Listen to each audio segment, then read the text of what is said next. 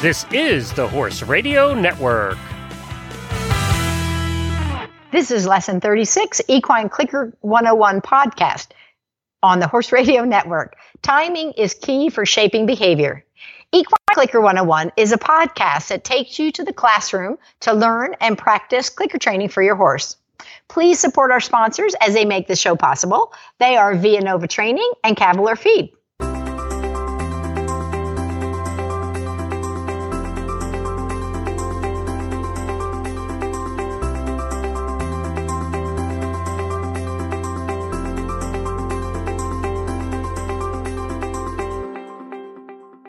This is Shawna Karash, and in today's episode, we are going to talk about, it's a concept, and it's a really key concept that works for many, many behaviors, and that is the timing for our bridge signal. When we click, that means we can really shape behavior in really definitive ways. So we're going to talk about, I was just recently presented with a question of how do I train this? I'm getting this other thing I don't want, and I want this thing, and really it boiled down to the timing. And so I thought it's a good reminder we're going to work on kicking a ball and nudging the ball first, but it's a good reminder for all sorts of things. So we're going to talk about it and how and why.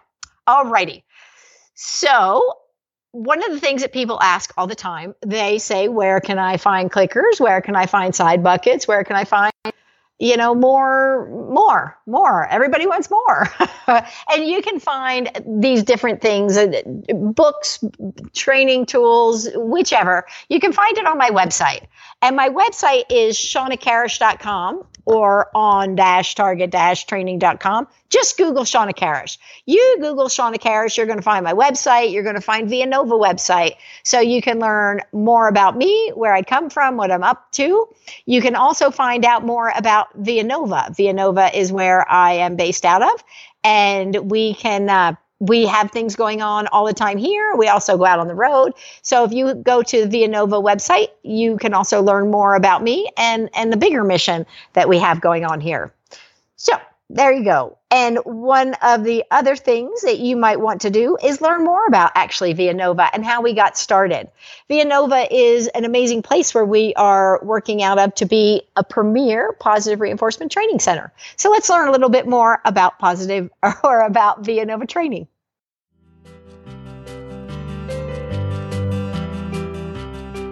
At Villanova, our mission is to bring awareness of positive reinforcement training to the mainstream equestrian world, from the top competitors to the casual enthusiast. It helps to create happy horses and ultimately improves the athletic performance. So if you are performing with your horse, it can help you to have a happy athlete, or it can have you a happy trail horse, whichever you want. It creates a unique bond with your horse, and it can be used to help save some behavioral issues on the ground or even under saddle. As I said, I'm based out of there, and I have the expertise and experience that can help bring you to the next stage of the game. Also, Villanova offers coaching and education and positive reinforcement that enhances any training program. And we're based in lovely Santa Fe, New Mexico. So it's a great place to come for workshops or positive reinforcement, but also enjoy the Southwest scenery, shopping, and dining. And boy, do we have good dining. Visit villanovatraining.com and you can sign up for our newsletter and you can stay abreast of what's going on out here at Villanova. All righty. Well, it is class time. Now, I got to kind of call this, they're like conceptual nuggets. and here and there, I put conceptual nuggets it's a training concept that is really an important part of training, no matter what behavior you're doing, no matter what you're working on. It's kind of a key concept to keep in mind to help you to have success as the training goes. So just as a reminder, all of this training, the positive reinforcement training, it is science. I didn't make this up. Nobody made this up. This is already one of the ways that we've learned that horses are motivated and how they learn. So there are some kind of factors that work all the time, or they're good things to remember and go back to when we start to lose our way, or we're not getting the criteria we want, or whatever those pieces are. So this one really is about what we refer to in the marine mammal industry as selective bridging. Remember, the clicker is a bridge signal. So when we click, we are bridging that behavior. We're saying, yes, what you're doing right now has earned you some sort of reward. Come to me to check in for your reward. So when we use that bridge signal, we have really highlighted a specific moment in time. We've said that piece is what I like, and that is what I want to see more of. So through selective bridging, we can really highlight finite moments in time and specific moments that we really want to see more of. A lot of times when I'm shaping a new behavior, and I'm sure this is working for you too, because this is kind of what I tend to teach, is I start with a target oftentimes. So here's a really good example. And this is a real example, is I was teaching Minty to hop because I would take the horses, and he's 27 now. So when he was a little guy, they were going out, him and George would go out on the road and do demos at expos for the United States Equestrian Federation's, Festival of Champions. We'd go all over and do stuff.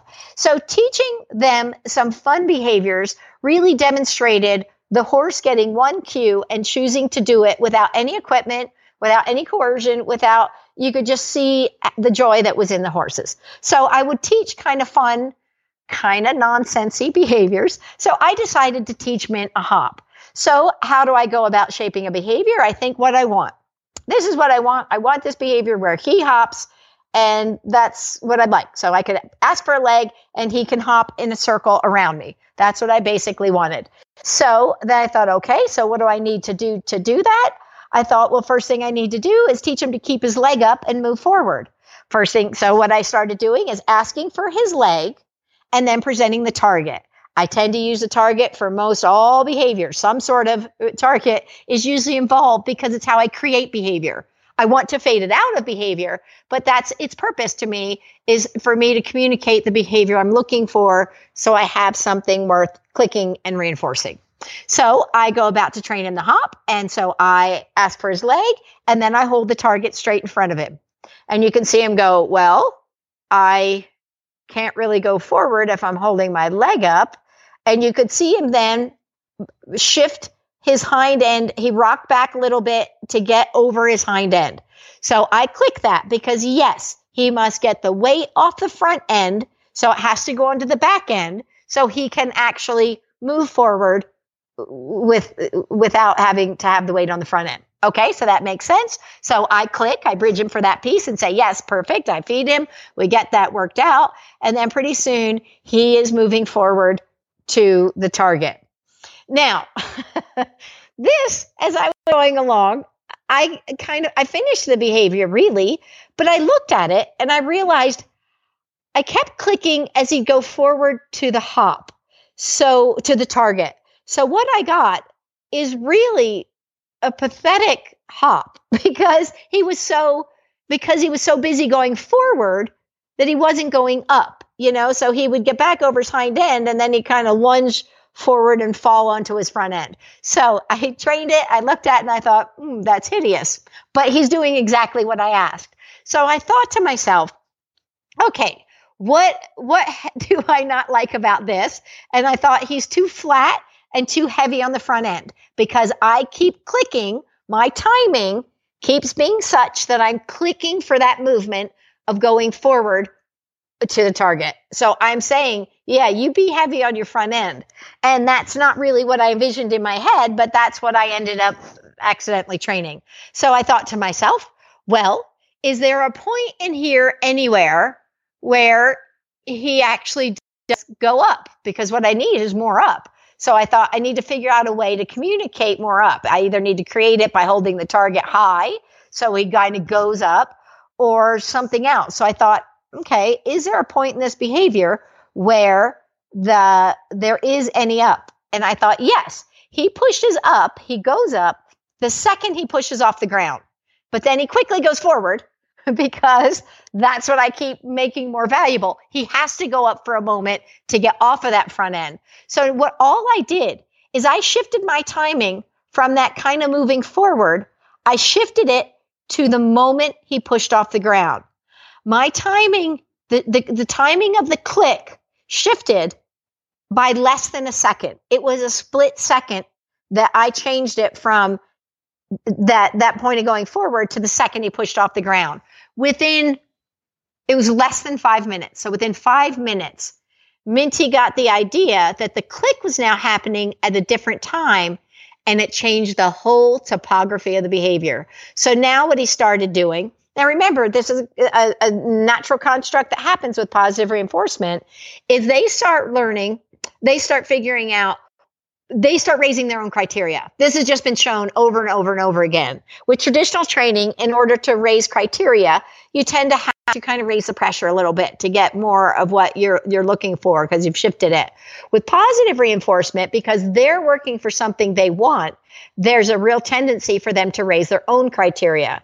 So as Minty got the idea, he thought, oh, she likes up. I'm going to give her more up because a little up is good. More up is better. So he started giving me a little bit more up until it turned into, within 5 minutes, little mini rears. Like he would go and have hang time for a second as he would go up and focus on the up. So all I did to shape the whole way that behavior looked. In fact, he gave me too much. I kind of had to flatten it out a little bit because it didn't look like a natural hop. It looked like I'm up and landing. And I wanted it to look like a very fluid hop. So it took, all I did was shift the timing of my click by a split second, and I changed the whole way that behavior looked. Now, the lesson that I want you to get out of that, how important the timing is in this behavior. So, or the timing is in any behavior, but it was really, to me, it was even remarkable to see how quickly he shifted that behavior to look completely different in 5 minutes. I thought I was going to have to work for days to get a different criteria.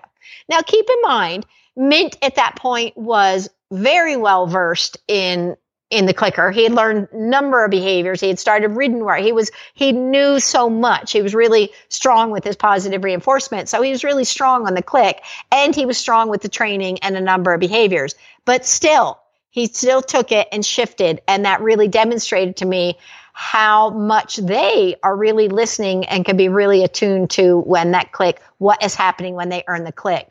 So remember, and I've talked about this when we first talked about training the bridge signal, training the clicker is, or whatever your bridge signal might be. It might not be a clicker, but that you want the click to happen on the behavior you want to see more of. So a little reminder in this, when we first teach the click, we're pairing it with food. We're pairing it with food. We're pairing it with food. We're pairing it with food. It is Pavlovian or classic conditioning.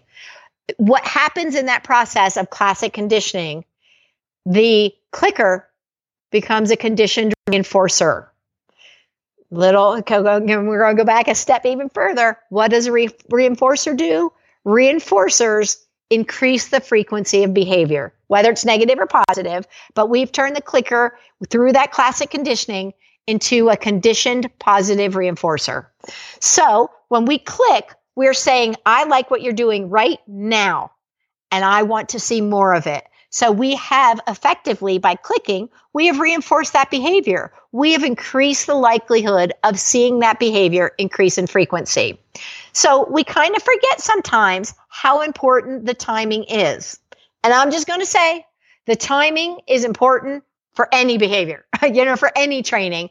But it is really important to think about it in context to the clicker, because when we click, we are saying that's a behavior I want to see more of. So do we have bad timing sometimes? Oh, yes, we sure do. Even when you've been doing it 36 years as I have, I still sometimes go, well, that was a bad bridge. And I'll click something unintentionally. They throw something out I didn't expect, or, whatever. That just happens.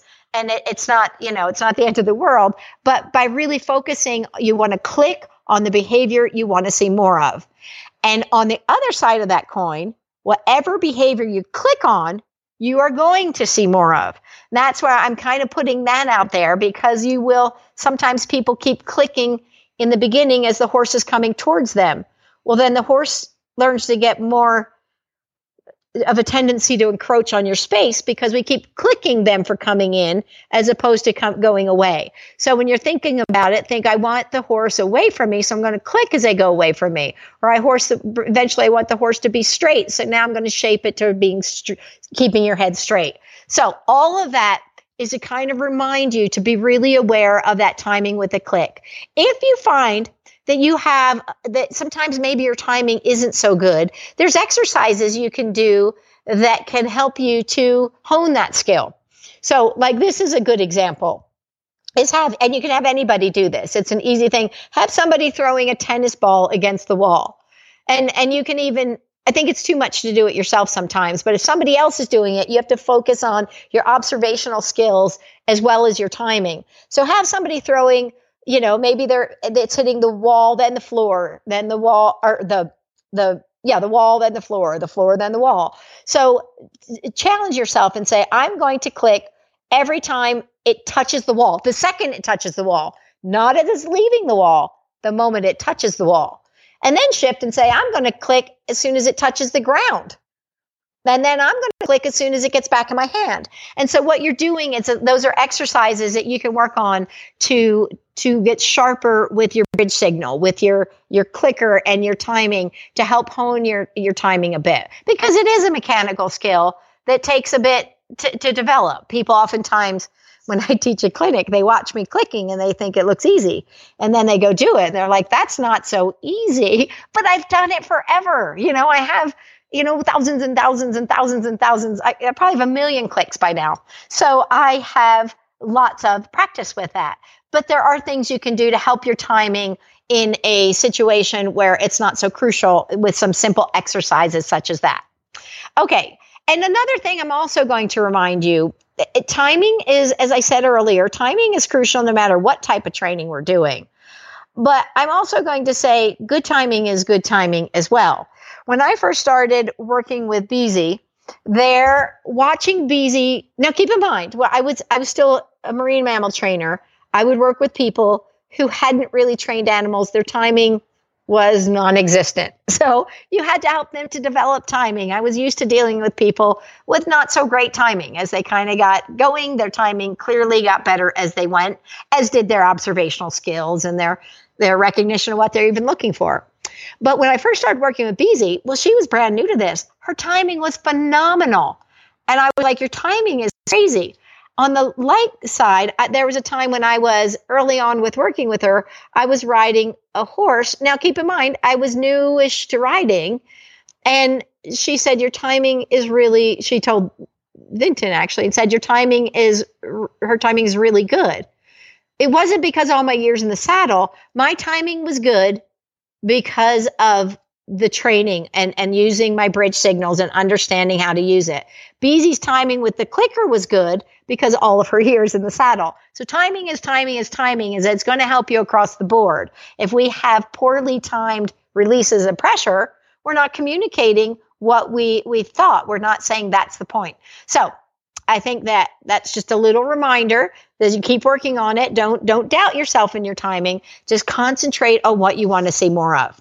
Now, there is a situation that we are going to work on, and there's a horse. What he keeps doing is hitting the ball with his knee. So it's one of those big giant horse balls. He keeps hitting it with his knee. So the owner wants him to hit it with the foot. This is simply a matter of timing. So we're going to work with this horse, and we're going to shape that. His name is Poncho, and we're going to shape that into we're going to take that timing and that behavior, and we're going to try to turn it into more focus on the foot, less focus on nudging it with his knee. So that is the exercise we are going to work on today, because it really directly deals with the timing and changing the timing.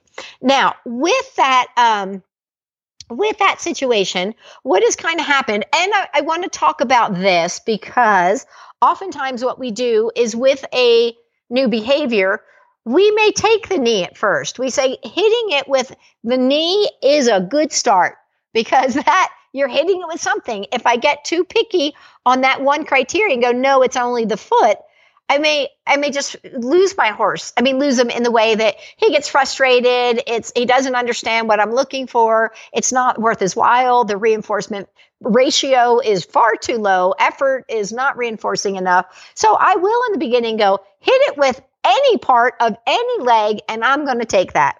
So this is a common thing that can happen, is we start off with this one plan and we go, yes, that's great. And let's get that part working. But how do we shift to the next phase? And that is kind of, I think, a little bit where she got stuck with the knee and then feels too obligated. Well, I must feed you for that, as opposed to how do we shape it to getting it towards the foot. So we're going to try a couple things to see if we can't encourage foot touching it versus knee touching it. So it's a little bit of an experiment, but it always is. So what works for this horse may not work for your horse. Let's say your horse is at home and has the same exact problem. Well, this may not be the exact way to do it, but by shifting our timing or finding out how we can get that, we can shift to the lower part of the leg. And so that's going to be our little exercise. I think the biggest lesson in this for today is not necessarily the nudging of the ball going to the kicking of the ball, but it really is that the timing can change the behavior. So if you find yourself in a little bit of a pickle, I want you to think about what you are looking for. When does it occur? How can I create it? And how can I shift my timing? And in this, a little bit of, and I know this is something I've talked about repeatedly, is we also want to be able to, it's part of the gift of this, or the art. Part of the art of this, as I mentioned earlier, is science. We are using science. But you can't just read a book and go out there and be a good trainer. You also have an art side to it. There's observation. There's learning your horse. You're learning, can I tell when you are a little bit over threshold? Can I figure out the next piece? Can I look for that timing? Am I losing you? Certain horses need, they need to stay in a place. They need to move slower. Some horses, you stay too long and it's hard to get them to move on. If we stay with one criteria too much, we're not playing the game, and the game is more important than the actual, it is the biggest part of it, is playing the game. We give them all the food they need in a day. Do they want more food? Sure. But it isn't really about the food. It is really about playing the game. So to keep the game afoot, we must figure out, how long do I stay at each level before I move to the next place? So a common thing I see people do is staying at one level and not quite moving, not knowing when to raise the criteria. I'm constantly raising criteria, just a little bit. So it's attainable and they like it, but it's not so hard they can't do it or get it or figure it out. It is very attainable, but not so attainable that it's the same thing over and over and over again. And what I do, and remember, we've talked about this, I say, because in 36 episodes, you've listened to all of them, but I've talked about it before, that it really is, the game is the most important part. So it is, and what I liken this to, and this is an anthropomorphic analogy, but I love crossword puzzles. I love doing Sudokus. I love them. I can do them all day long. Nobody pays me to do them. Nobody feeds me for doing them. I love them. And I just enjoy them. And I can pick up the Sunday New York Times crossword puzzle. I can get very little of those puzzles, and I still like to do it. If it was always that difficult, it would be a lot more challenging for me, and I would start to lose my inspiration. But if I always did the Monday one, which is relatively easy, that would be too easy. So I kind of like these varying degrees where I still am challenged and I can still do it. But let's say I picked up the same crossword puzzle every single day. All I did was end up filling in the words. It wasn't like there was any challenge in that mentally for me. It was just like filling in the words. That wouldn't be as engaging for me. I think it's very much the same with the training and the horses. They need to have a certain amount of challenge and success, and challenge and success, so that it becomes the fun game. Because if it's all about the food, you're doing a disservice to you and your horse. And that is not really reaching those deeper levels and building that real relationship with the training that we aspire to. So I think that that is really important level. And to back that up with a little bit of science, there's lots of science behind it. But one of the things that I think is really a significant study that I have talked about before is they did a study where they gave animals free food. Then they took that away and they gave the animals, taught them to hit a lever for food.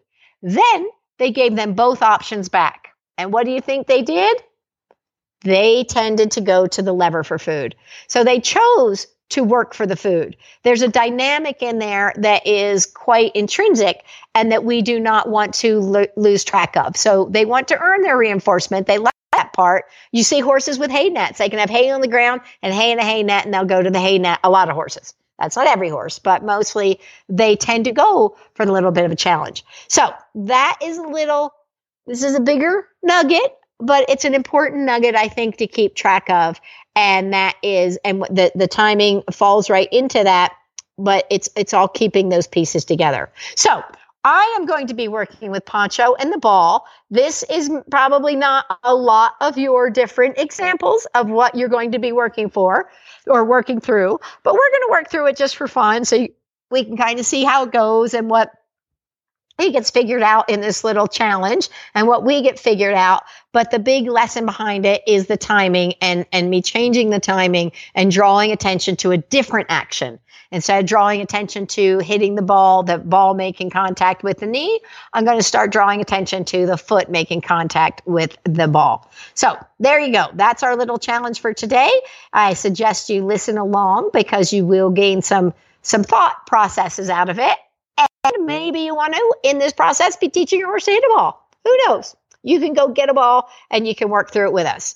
So if you have something different that you're working on, you can also be working on a different behavior that perhaps you're thinking, I got stuck at this place and I've taught him to hop and it's really flat. Just kidding. Whatever it might be, though, maybe you feel like there is a piece. You got your horse lifting your foot up and putting it right back down as opposed to picking his foot up and holding his foot up. So it may be different challenges that you're working with. So I'm going to be working on Poncho and talking about what we're doing in this little exercise and how it relates to this matter of timing. Alrighty, you guys. So go get ready and get your horse out. Maybe you just want to listen to this one in the arena with your horse. That doesn't matter. But you go get your horse out, spend some time with your horse. If you have something that you think will fit in, let's go and we will work through this together. Alrighty. Talk to you in a minute.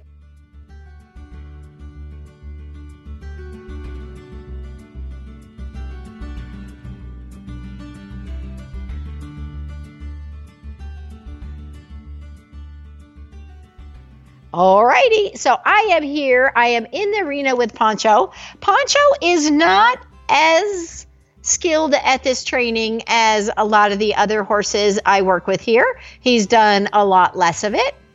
And he's also, I'm going to tell you, he is prone to a little bit of frustration.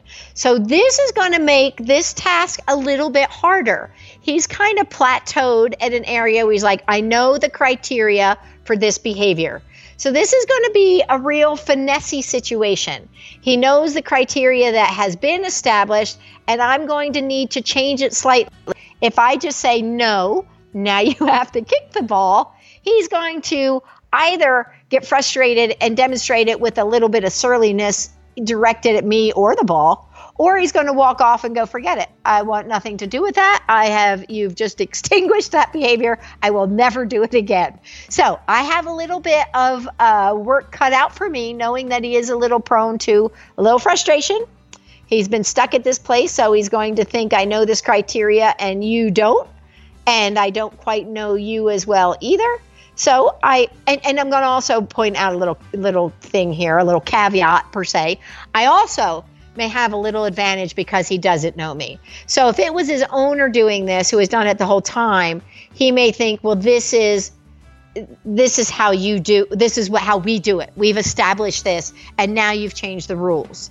So with me and not knowing me, he may be a little more observational with me and be like, I don't really know. I might try some more things. But on the other hand, it could go the other direction, where instead he goes, I don't know you. I don't care for you changing this. He does know me a bit, but not to the degree that he knows his owner. So he may have more tolerance with me and come up with other solutions. He may have less tolerance with me and come up with other solutions. It can go either way. So it's up to me as the trainer to be paying attention to that. And remember, my goal is always to keep him under threshold. I do not want to tap into his frustration. That's not good. That's not going to help him to like this behavior or this training or this training session even anymore. So I am going to be looking very carefully at what I can do to minimize that behavior. Also, I'm going to take a good look at mechanically what he does. Just like I talked about with Minty and the hop, and I thought, where in this behavior does he give me what I'm looking for? Does it happen anywhere? Fortunately, in that situation, it did. So I thought I'm going to draw attention to that moment in time so I can isolate that behavior and get more of that. So that's what I could do. So I'm also going to be watching how he does this, because I've just been reached out to for This Is My Struggle. And so I haven't even really watched it so much. I'm going to see if there is a point in there. Does he hit the knee and then the foot hits it? Maybe. If I'm lucky, that would be a little bit easier. Because it would already be happening. So if not, I may have to come up with something else. So, all right. So now I'm about to go in with Poncho. I will definitely keep this one a little bit short and sweet. It always varies, doesn't it? I always think I'm doing them short and sweet, but it always varies on what I say. Okay, so I'm going to go in with Poncho, and here I go. So in we go. First things first, I'm going to ask him to stop and turn his head away, and feeding him well. So I'm getting him on the right track. I want him to know that I am going to be quite reinforcing. I am worth your while, first of all, and making sure I'm keeping him not edgy. And that was great. Now I'm going to do a little bit of Liberty leading. He is prone to more energy, so I'm going to start slow.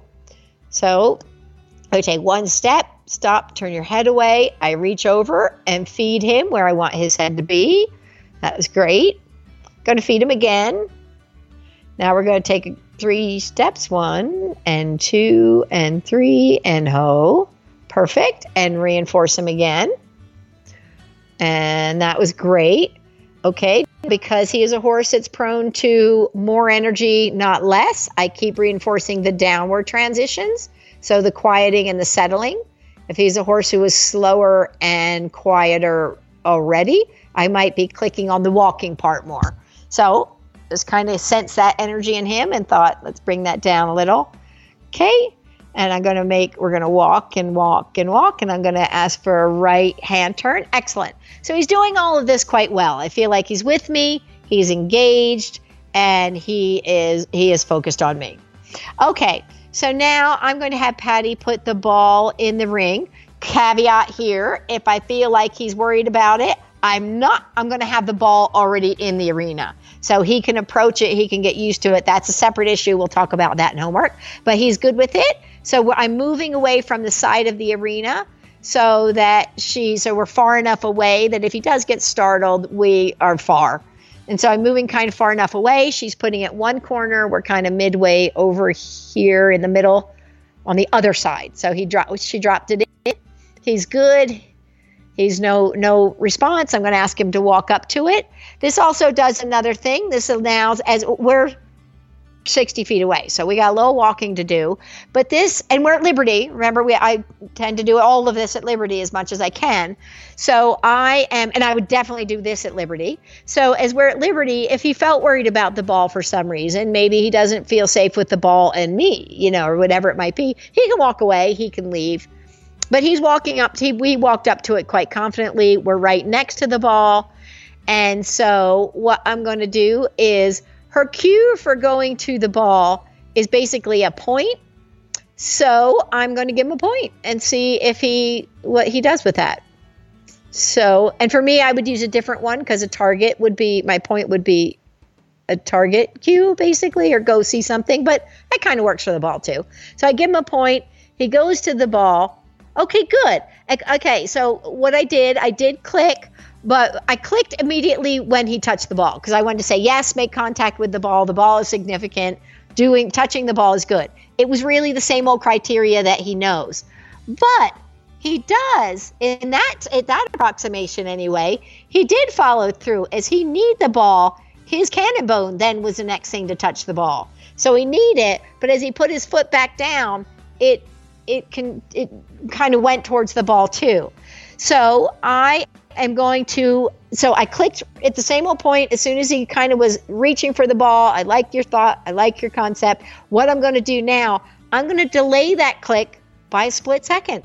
So I'm going to wait and have it be a little bit later.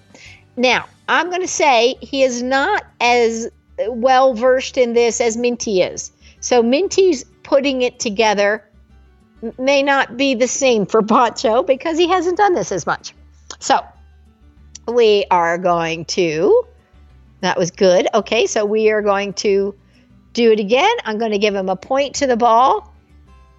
Okay, so I didn't click that one. He touched the ball, but what he did, he hit it strong enough with his knee, a little bit more vigor than the first time. And when he put his foot back down, the ball was not near us any longer. So while that looked good the first time, it was that slighter effort that the ball was still there and he could touch it. This time when he nudged it, the ball is out of our range.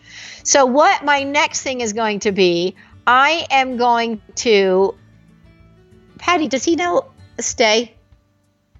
He doesn't. Okay. Okay. So another thing that would be a good thing to do is to put him on a stay and then have him walk towards me with the ball. And in the matter of walking, he'd probably hit it with his foot. But that is, he doesn't have a stay. So what I need to do is I'm going to have the ball in front of us. Okay. So it's a big ball. It's 3 feet tall. So it's a big ball and it's in front of us and he's trying to nudge it with his knee. So I'm just kind of standing here until he settles a little bit. Okay, perfect. So he's trying. So the ball's between me and him. So he's it can't go anywhere because I got my hands on it. But you could tell he was near him and he was trying to touch it. So what I want him to do is stop with that part. So what I'm going to do is wait till he settles. He stopped and just put his feet back on the ground. He kind of stopped and thought, I don't know. And so I reinforce that. And I'm going to reinforce it a lot because I wanted to be able to be near the ball without necessarily kicking the ball. Okay, I'm going to reinforce him right here for stay. I'm going to give him a magnitude reinforcement. And I'm going to get out of here for a second and regroup and have a little bit of a new plan. So I'm giving him a jackpot reinforcement, a magnitude reinforcement for not kicking the ball, just standing next to it. So that was good. That's a good thing to reinforce. No problem with that. And what we're going to do, I'm going out and I'm going to talk to Patty here. And Patty, I'm going to give her some instructions. Patty, what I want you to do, I'm going to give you the side bucket and you grab your clicker. And I'll be the clickerer because I want a side view versus the right with the big giant ball in front of me. I can't see what part of the leg is touching the ball. So this is my problem. I can't tell that I'm being selective in my bridging if I can't even see what's happening. So I'm going to have Patty be kind of the cue person, be with him, be standing next to him, or being, directing the ball and asking him to move. And the reinforcer, I'm going to be on the side so I can actually see what part of the leg is touching the ball. So that is where we are going to go. We're going to have a heavy influence, I think, Patty. We're going to have a heavy influence on him standing still until we ask him to walk. Because if we ask him to walk, I think the foot will hit it a little better than him thinking of raising his knee into it. Okay, so that's our plan. Here we go. All right, so Patty and I are going back in the arena. I have a clicker. She has a clicker too, just in case. And so, but we are going to work on Patty's with him and can hold the ball. And okay, and he's trying to nudge it again. And then he stood back on 2 feet. And I clicked, and Patty's going to feed that. Perfect, Patty. So she's giving him a couple handfuls. Hey, can you roll the ball out in front of him like a foot? Feed him across the ball so he stays where he is, but the ball can kind of edge slightly away. Yeah, good. Yes, just like that. That's perfect. So I had her kind of lean over the ball and feed him, but now the ball is a little further away, so it's not, in order to make contact, he needs to step up to it. So she fed him a few handfuls, so he's kind of busy chewing versus busy trying to get to the next behavior. Good. Okay, ask him to walk forward. Yep, just call him. Perfect. And so there I clicked as he was thinking more about going to Patty and less about nudging the behavior that he has learned with the ball, which is nudging the ball. He was thinking more about going to Patty. And so that was perfect because he just was walking towards her. When he walked towards her, he hit it with his cannon bone and his foot at the same time. So that was really, really good. Okay. Now, we're not going to push this point too much. We're kind of getting a little bit of a solution and what we can work towards. Okay, so set it, while he's still chewing, give him a couple big handfuls, Patty, and then move that ball away like a foot and a half. But feed him again so he's still staying there and eating. Good. Okay, now call him towards you. Perfect. And that was good. See, okay, so we found a nice little solution in here. We got him walking to the ball versus basically what I find that we're doing in this situation. It wasn't as much just timing. We had to kind of teach him a new behavior in this. So we had to get him thinking not about the knee, but just walking towards the ball. So we actually kind of shaped how he was thinking, and now our timing comes into play. All right, Patty, let's do one more of those, and then we'll just give him a big jackpot for that. He's really keeping it together and having a great attitude. And, of course, the attitude is really more important than anything. All right, and Patty knows the drill now. She's got it worked out. Okay, and here we go. And excellent. And that was really good. Okay, that worked out pretty well. Just give him a jackpot and we'll end it there, Patty. That is great. You can do some other fun behaviors no, just leave the jackpot. Leave him with that. I want him to end on that. That was perfect. And you need a jackpot too, because you were very, very good and adaptable. Thank you. Okay. All right, you guys. So we are going to wrap that up here. So what we got is, I kind of thought maybe we could just get the timing. You could see kind of the trial and error we needed to go through to get that sorted out.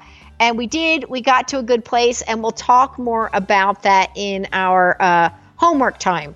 And I think this was actually probably a really good lesson. We should probably just call this shaping. Because the timing is key for shaping, but kind of the steps we take are really important to how we set them up to get the behavior we want to see more of. So I was quite pleased with that. It went different, and I have other ideas of things we can do.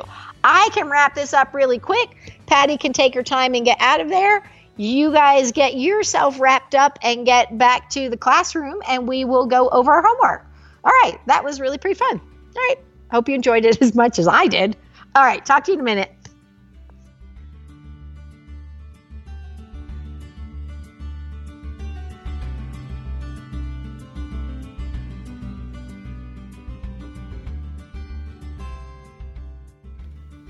All righty, homework, of course, is important, and we'll talk about the homework with that. But we're going to kind of talk about the bigger picture too and things to consider. So, of course, homework is how we progress. These are the successive approximations, and there's always more to do and more places to do it and to check and proof that behavior in the new places. All right. One of the things we talk about also quite a bit when we're using positive reinforcement is food. What kind of food do we use? What should I use? How can I, what? I talk about we need to think about the metabolic needs of our horses, and we got to be careful. We can't just be, I want to feed lots of food. I'm not a stingy feeder, so I need to be careful of the food I'm feeding. And also, if my horse isn't well and in a good place and mentally in a good place, it also doesn't set him up for success. So I want to be sure that I'm feeding healthy things in my training session, and I'm feeding my horse healthy things for a balanced and healthy life. And Cavalier Feed is a part of that. So let's learn more about Cavalier Feed and what makes them so special. As we progress through the clicker training exercises, we talk about feeding the horse each time you use the clicker. Sometimes, most of the time, I use feed, but sometimes I use treats. And I love the Cavalier Feed and the Cavalier treats because they use the highest quality ingredients. I can feed a lot of it, and I know it's healthy and a safe alternative to the highly processed feeds. So I think it's important that we can feel really comfortable about feeding a lot of the feed without thinking we're loading them down with sugar. And that's what you get with Cavalier. With the Cavalier feeds, you can also actually see the ingredients. So it looks like a cereal you and I would eat. And in fact, I've tasted it and it's pretty good. And the best part is Cavalier's team is easy to work with. You can reach out to them through their website or Facebook page, and a real live person will call you back to personally talk through your horse's nutritional needs.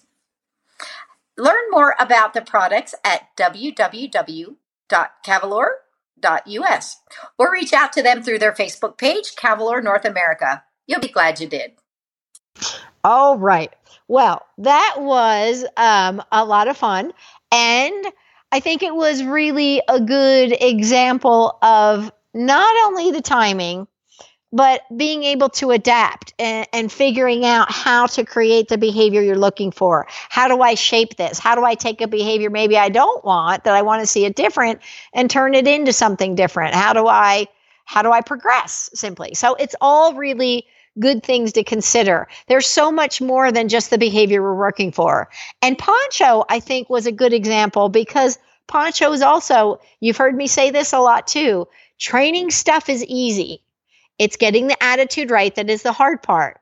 And with changing the criteria, I knew we're going to a little bit of a challenging place with Poncho, and it was up to me to make it really clear and help to set him up for success and still have it be fun. Training should always be fun for you and your horse. If it is not fun, if you're feeling grippy, if they're feeling grumpy, something's wrong. You need to slow it down, break it down, take smaller steps, use more food, use a higher value reinforcer, or a lot of times it just means a higher quantity of reinforcer to make it reinforcement and to make training fun. Because when the training's fun, you fly right through it. But getting that attitude right is part of it. Okay, so one of the things we did is we also talked about the ball. Now, the ball was significant in this. Now, don't just go get any ball. There's a lot of balls that won't hold up to horses. So you're just going to be wasting your money because you'll need them all the time. There's some balls that move too easily. So they're going to be too light, again, because they're not designed for horses. They can blow in the wind and terrify a horse who maybe is not comfortable with the ball in the early stages. Or it could be where they can break the ball too easily and eat pieces of the ball. That is no good, because if they're tearing it up and eating pieces of the ball, ingesting rubber is not a good thing for horses. And then the size of the ball, too small is not good. This is also something we're very aware of with the marine mammals. You couldn't give them a ball that could compress under pressure, because then they could be down in atmosphere in the water and it could be smaller. They could get it stuck. They come to the surface and now it's expanded. So you always need to think of safety. And so there's plenty of balls out there that are made for horses. I personally like the ones that are also covered with a cover. So it's a rubber ball, and then they have like a Cordura, some sort of heavy duty backpack material cover on it. And a lot of times they'll get a little smaller with the this when it's warmer. They expand when it gets a little smaller in the winter. Keep that in mind too. You don't want a ball that's going to explode. So again, find a ball that is designed for horses, but with the ball expanding and contracting, it means that the cover could get a little bit loose. It gives them something to hang on to. They can pick it up. They can shake the ball. So, and there's different ones. You can get ones that are small and ones that are really big. I was using one and Patty had been using one that is really big. So that was great. They're fun. And I think it makes it very fun and dynamic for him to play with. But I also was thinking during that session, if I had a smaller ball, it wouldn't be so. He is hitting it with the top of his knee. He couldn't do it. The ball would be smaller. So I actually realized I could probably, and we have smaller balls here, I could probably shape that behavior even a different way. I chose one way to do it, and there's many roads to Rome. I kind of chose one way to do it. If he had to stay, that would be an easy way to do it with one person, because I could ask him to come forward, but I could be a little bit further along. But if I had a smaller ball, he couldn't hit it with his knee. It wouldn't be there. It would be down more at below his knees. These are bigger horses we're dealing with. If you have a tiny horse, it's a small ball is going to be at their knees. But in his situation, having a smaller ball puts it at his feet and kind of bone. So in order to hit it, he has to hit it with a different part. So that would be a different way that I might be able to change that behavior. So again, that was a lesson in problem solving and shaping, but it is also about that timing. So if I start off, let's say I'm teaching that ball and he's hitting it and I'm using the big ball because I want to do the big ball. In the beginning, as I start to hit the knee, but then I start shaping, and what I start doing is being a little more selective and say, well, now it needs to be the cannon bone. Now it needs to be the foot. And then I can even start adding in direction. Say I want you to kick it in my direction and I'm 2 feet from you. Because at first it's going to be mild, but then pretty soon I'm 4 feet from you and 10 feet from you. And then they have to figure out how to get that ball to you.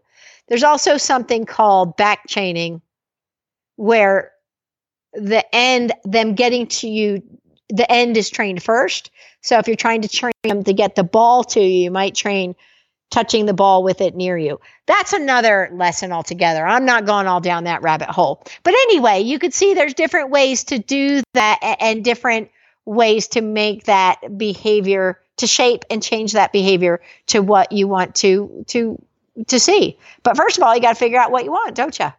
And sometimes, like in the case of Patty and Pancho, they kind of started off thinking, I want you to get the ball to me.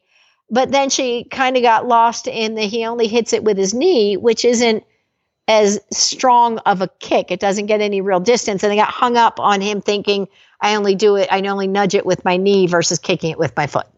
So then we had to figure out, how do we get him back on track? And I think we came up with a plan. Okay. Enough of that. Hopefully that made sense to you. Hopefully that had an application in there. And if you want to go and teach your horse to play soccer or kickball, it's a great fun thing to do. And it's just another dynamic thing that gives them freedom. It gives them place to have choice, to get out some of their extra energy. And it's a game that the two of you can play together. So that can be a lot of fun too.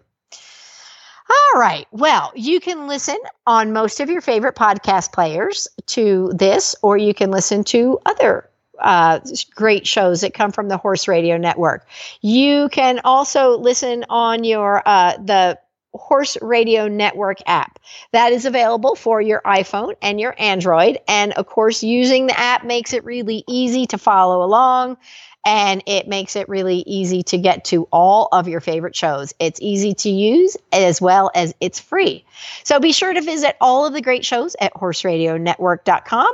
There are tons of fun shows. There's fun shows. There's informative shows. There's shows of discipline, shows for breeds, shows for specific issues, health issues, or whatever it is. And if you want to learn more about me and what I'm up to, you can Google ShaunaKarish.com. Villanova Training is where I'm based out of, here in Santa Fe, the beautiful Santa Fe, New Mexico. So to keep up on what we're doing, I go to Villanova Training, and you can sign up for our newsletter. And in the newsletter, we'll keep you apprised of what we're doing.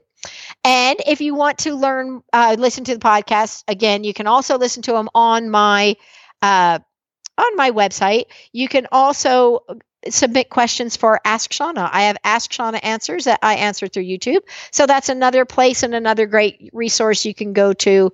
And again, you can also find there at my website. So there you go. Whole lot of resources for you to get to and for you to learn more and to continue learning, because learning's so important. All righty, folks. I hope you had fun today. And until next time, enjoy getting your horse on target.